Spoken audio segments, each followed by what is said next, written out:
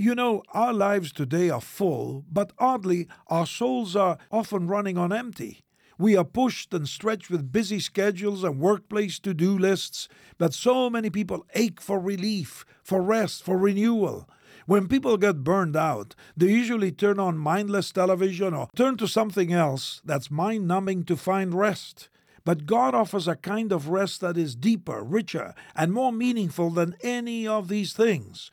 God offers rest for our soul and renewal for our perspectives. The Bible says in Psalm 23:3, He restores my soul. He guides me in the paths of righteousness for His name's sake.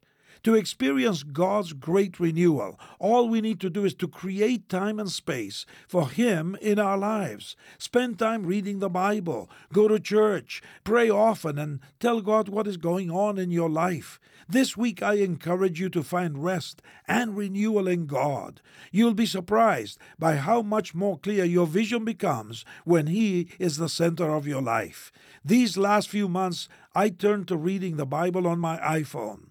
This year, I'm daily listening to the New Testament plus the daily chapter of Proverbs. Talk about peace and rest and joy. I'm getting it. And this I recommend to you, my friend. And this is Luis Palau.